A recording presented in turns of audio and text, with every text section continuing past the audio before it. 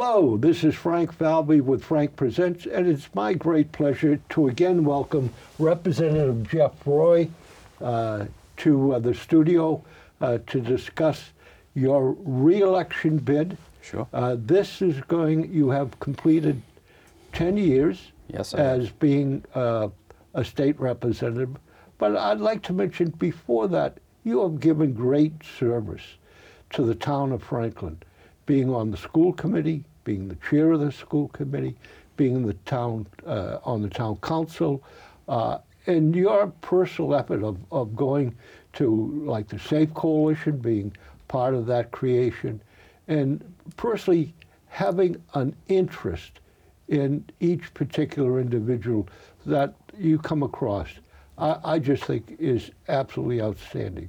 Thank you, thank you. It's this is the best job I've ever had, and I can tell you that the real motivating factor to get involved was watching what happened when the Twin Towers went down in 2001. That really shifted my thinking and thought process, and encouraged me or really got me to wake up and say, you've got to get more involved in your government, and you've got to make the world a better place. And I began with education and did 10 years on the school committee, then the town council, and now 10 years up at the State House. And it's really been a focus on, the power of government. I'm one who believes in the power of government to make the world a better place and to provide equality of opportunity for its citizens. And I've seen that both at the local and the state levels, and it's been a great experience, and I benefited from government programs growing up. My family was on food stamps, and I got student loans to help me get an education. I'm a first-generation college student, although I don't look like your typical first-generation college student, but I was one of the first in my family to go to college, and not only got a bachelor's degree, but I got a Juris Doctor degree to be a lawyer. And it's my turn back in 2001 to give back for whatever was given to me. To whom much is given, much is expected, and that's the mantra I operate under. Mentioning college, you went to Worcester Polytech, right, and decided engineering was not in your field, right, and then went to a college up in Maine that usually hockey players get full scholarships to go to.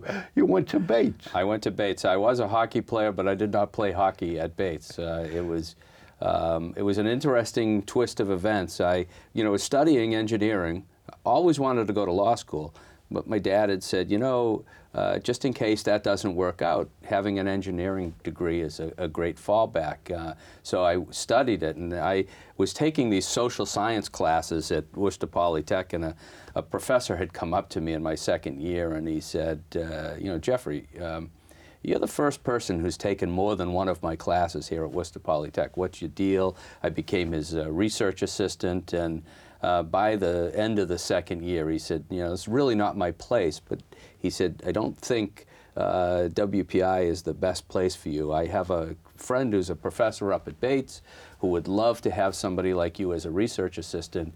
Would you be interested in transferring? And I did, and I'll tell you, the Bates College experience transformed my life and really set me on a great path. And here I am 40 years later looking back and saying, thank God I had that conversation with that professor. Certainly it's a great path, because in your 10 years you've been chairman or co-chair of 5 different committees that are very important in the House of Representatives.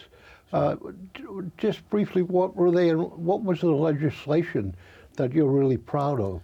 Well, I'll talk about this particular session, where I was the chair of the Joint Committee on Telecommunications, Utilities, and Energy.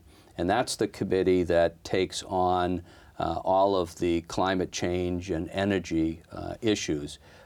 So I got thrust into that position in the middle of the governor having vetoed the roadmap bill, which was the bill that would set the goals for Massachusetts to reach net zero by 2050.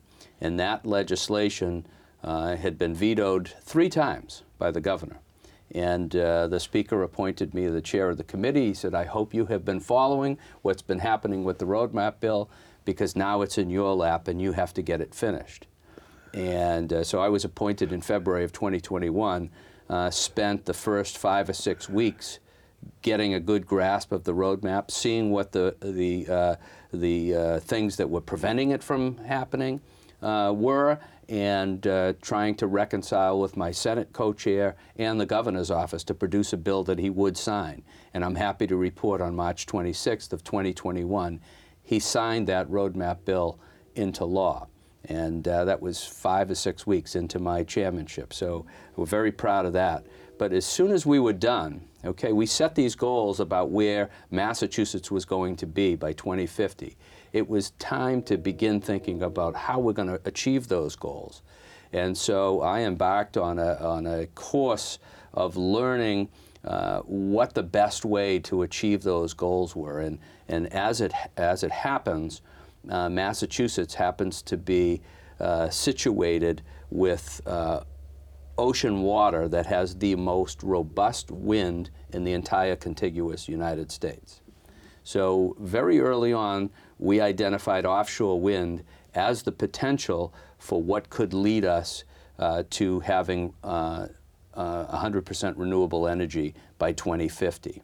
And I embarked on a learning journey over the next 6 months, produced a 120-page report for the Speaker of the House saying, this is where we've been on offshore wind, and this is where I think we need to go, and here's some recommendations for legislation.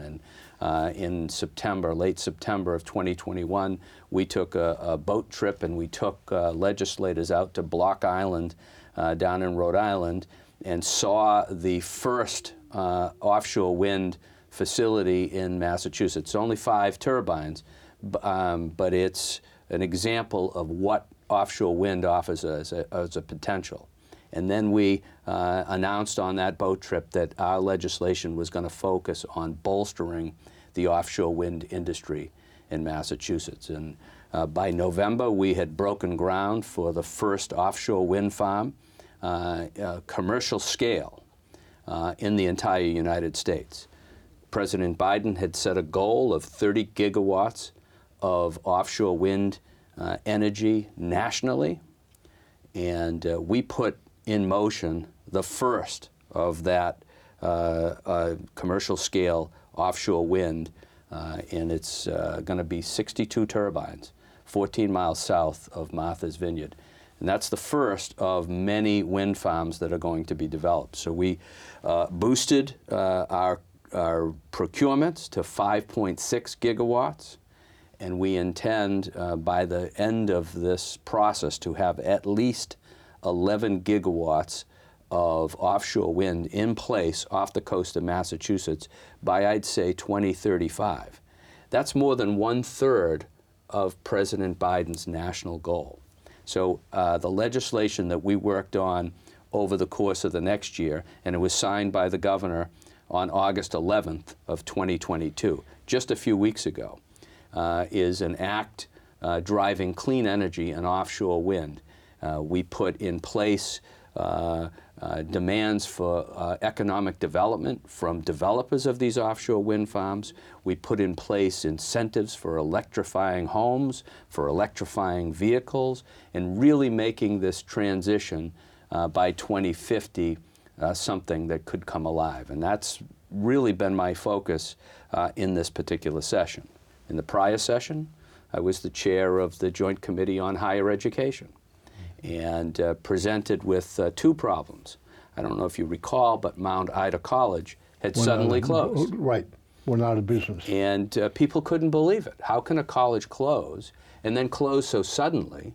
And then what do you do with those students who are entering their senior year of college and have no place to finish their work?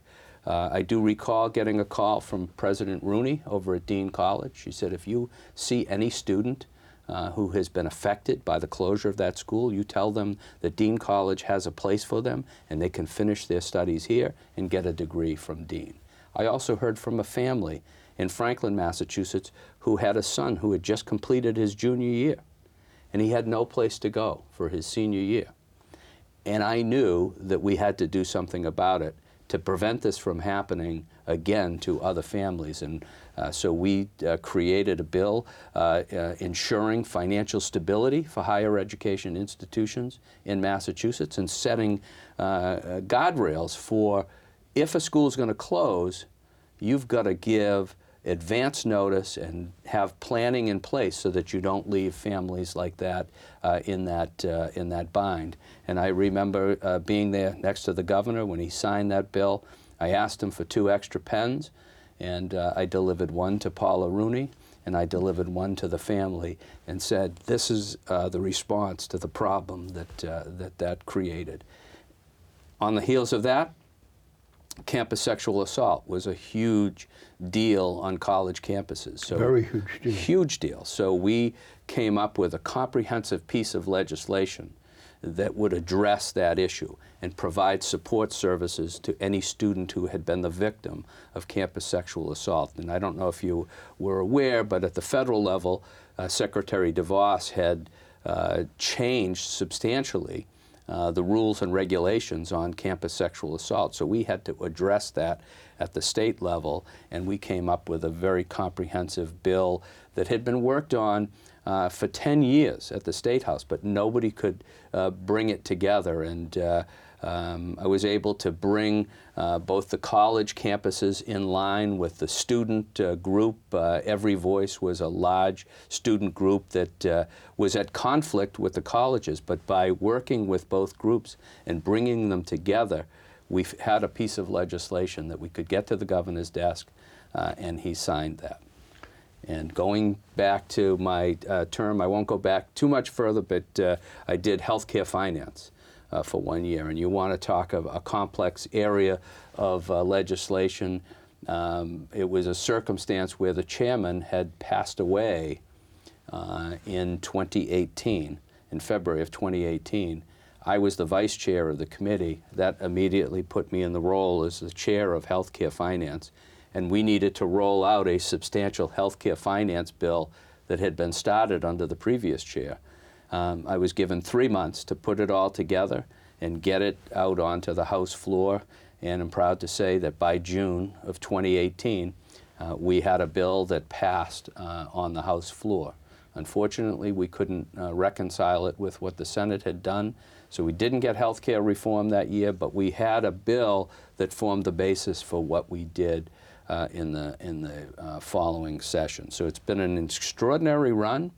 I've been put into some very tough roles up at the State House, but I've met the challenge, and it is my hope that with the re-election in November of 2022, that the Speaker will put me back in the role as the Telecommunications, Utilities, and Energy Chair, because there's a lot more to do in the climate space and creating energy. It's probably one of the most exciting roles in government today.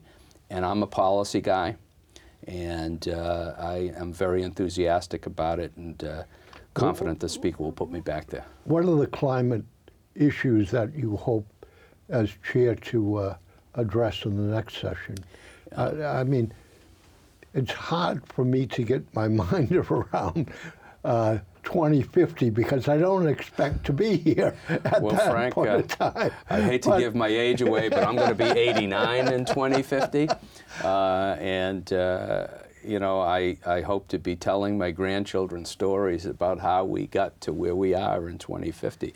But it's very difficult to wrap your head around it. But it's such a complex problem that it's going to take a generation to fix. Take a community like Franklin. Yeah. Okay, and this is common for much of Massachusetts. We rely on natural gas to heat our homes and energize our homes. And natural gas gives off methane and is, polluting the atmosphere, and we have to put back our reliance on it. And I would say, I can look at my ISO app, which I have on my phone, which can tell me at any given moment what the source of energy is. And I would bet you that if I looked at the ISO app right now, natural gas would be providing probably 60% of the energy in the New England area. And that's an over-reliance on natural gas. And the second point is, we do not produce natural gas in Massachusetts.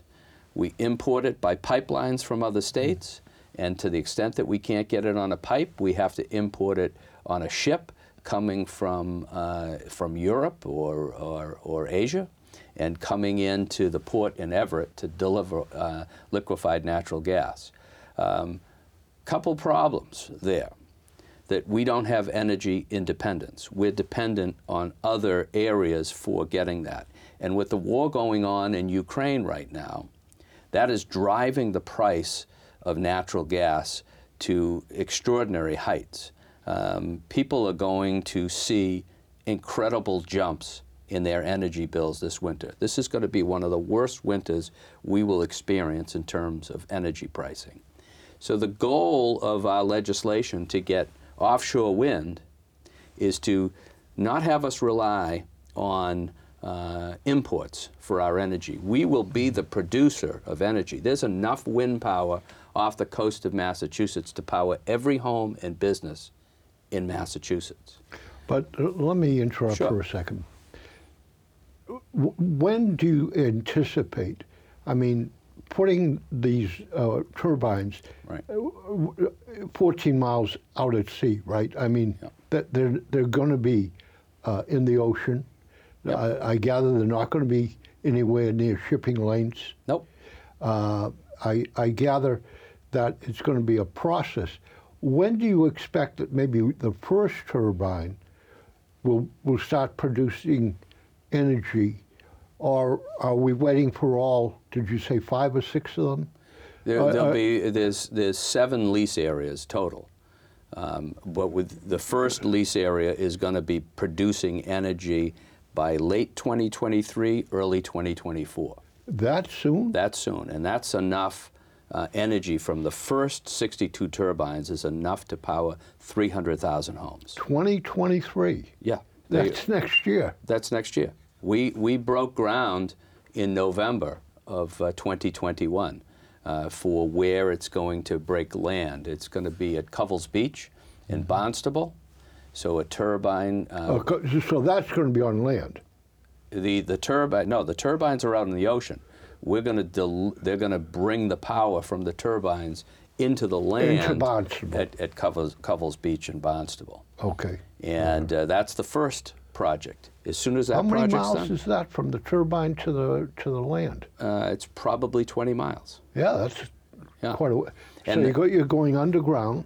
So actually the cable Yeah. from the turbines is going to be under the ocean floor. They have a submarine that's going to dig a trench to run that cable under the ocean floor. And here's the best part of this story. Yeah. Brayton Point is in Somerset. Yeah.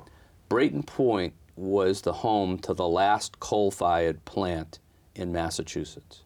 And I don't know if you remember, about 5 years ago, they had an implosion of the towers, the cooling towers for that coal-fired plant. No, I don't remember. And they brought it to the ground, and there's no more coal produced. But it produced 42 acres of barren land on the ocean in Brayton Point in Somerset.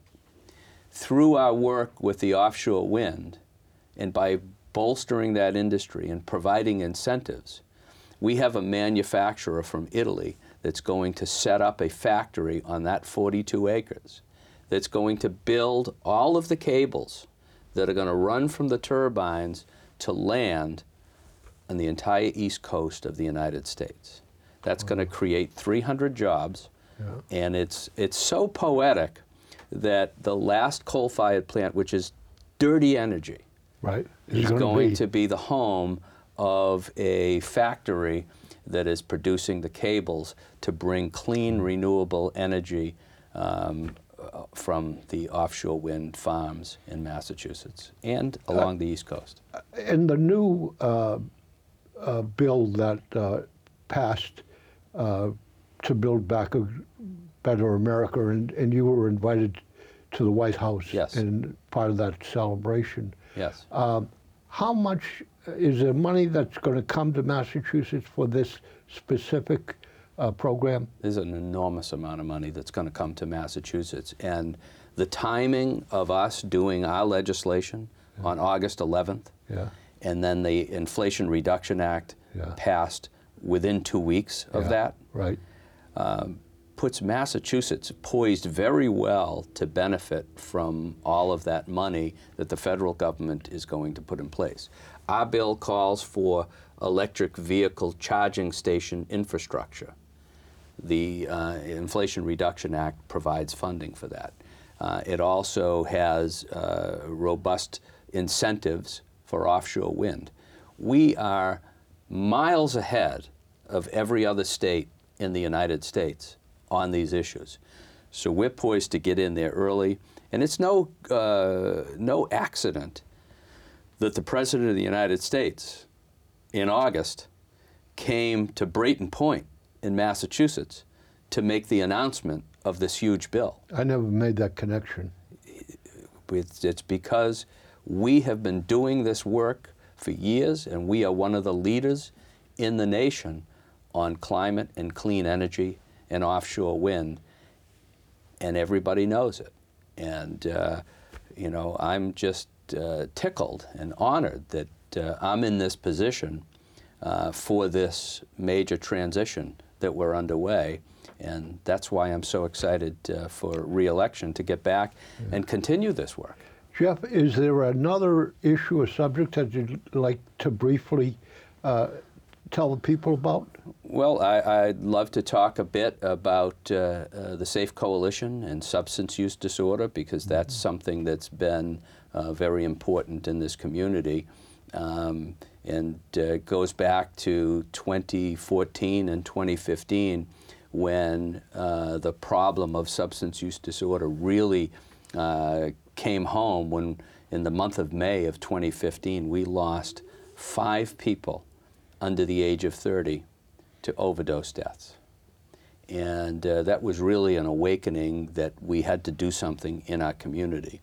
And together with Councilor Robert DeLorco, Jim Derrick, and Jen Knight, who's now Jen Levine, we put together a coalition that grew from a small community group to now it's a nonprofit corporation that serves 8 communities, that provides services that absolutely did not exist in this community, services and supports and education programs, working with the schools, working with the Rentham District Court to provide opportunities to get people on the road to recovery. Have we solved the substance use disorder problem? Absolutely not. But we have ways to get people on a pathway to recovery. And that's been some incredible work, and I've been honored to work with these folks to get this up and running. We even have a recovery home that's in Rentham. We didn't have any services in this area, and now we have a lot of services that are available. And as you say, you were there at the beginning and very instrumental in creating this organization, which frankly is probably a national example of what to do right. Exactly, and one of the other things is getting local aid for these programs, and each of the last years I've been able to get $50,000 into the state budget to help fund the Safe Coalition. So that's $250,000 that this organization has seen and is putting to good use, and most importantly is saving lives. And very quickly, you, at the beginning of this legislative term, found that if someone's property was on the tax roll and delinquent in paying the taxes, and the town had sent out a delinquent notice, it was possible for anyone, myself, to go pay the taxes and then own the land, and you introduced a bill to correct that situation. Right. Where does that bill stand? Did it pass, or where does it stand? So the bill was put into a study at the Revenue Committee. They wanted to look at it a little closer. It will be back on the docket in January, because it's one of the most unfair things that I have ever seen being in local government and state government. The fact that you could pay a $6,000 tax balance on a property that's worth $300,000 and be able to keep the equity that's in that property based on $6,000 is just it's just unfair, and it tends to harm the people who are most vulnerable and need a home. And it's actually happened. It has happened. People have actually done this. Yeah, I've sat with two families who were affected by this, and I've sat with a law professor who wrote a law review article on it. I've worked with a law firm that has been suing to get these properties back and put these people back into their homes. But the law has to be changed. It's fundamentally unfair. If you didn't pay your mortgage, and your mortgage foreclosed on you, what would happen in that context is your mortgage company could sell the property, but any excess beyond what you owe to the mortgage company goes to you. Yep. And why don't we do that in the tax context? Well, Jeff, if people would like to know more about your campaign, sure, or reach you, how can they do that? Well, one of the easiest ways is to go to jeffreyroy.com, JEFFREYROY.com. That's my website that has it has a contact button on there. It also has more information about me. I also have email at the State House, which is jeff.roy@mahouse.gov. And they want to call me. My district line is 508-520-3100. My State House number is 617-722-2030, and I'm happy to connect with people and try to help them out of any problem they have. Great, great. Well, hey, thank you. Have a great campaign. See you at the polls, and we would like to say that in Franklin there is early voting. If you want to vote by mail, you must ask for a ballot. They're not going to automatically send you one. And on Election Day, which is November 8th, Tuesday, the gymnasium at the Franklin High School will have all 9 precincts. And I believe it's open 6 to 8, right? 6 a.m. to 8 p.m. 6 a.m. to 8 a.m. 8 p.m. 8 p.m. Yep. 14 hours. And the town clerk has assured me that there will be reserved parking spots that you can drive into that teachers will not be parked in. And there is no school that day. Nancy does a great job with that, and I think typically the school does a professional development day to lessen the need for parking there, but that should not be an obstacle for anyone. Let's make voting accessible and easy, and I think by having the early voting and the mail-in voting and Election Day voting, I think we've made it very easy, and we've seen increases in turnout, and that's what it's all about. This is Frank Falvey and Jeff Roy thanking you for watching and listening to this program.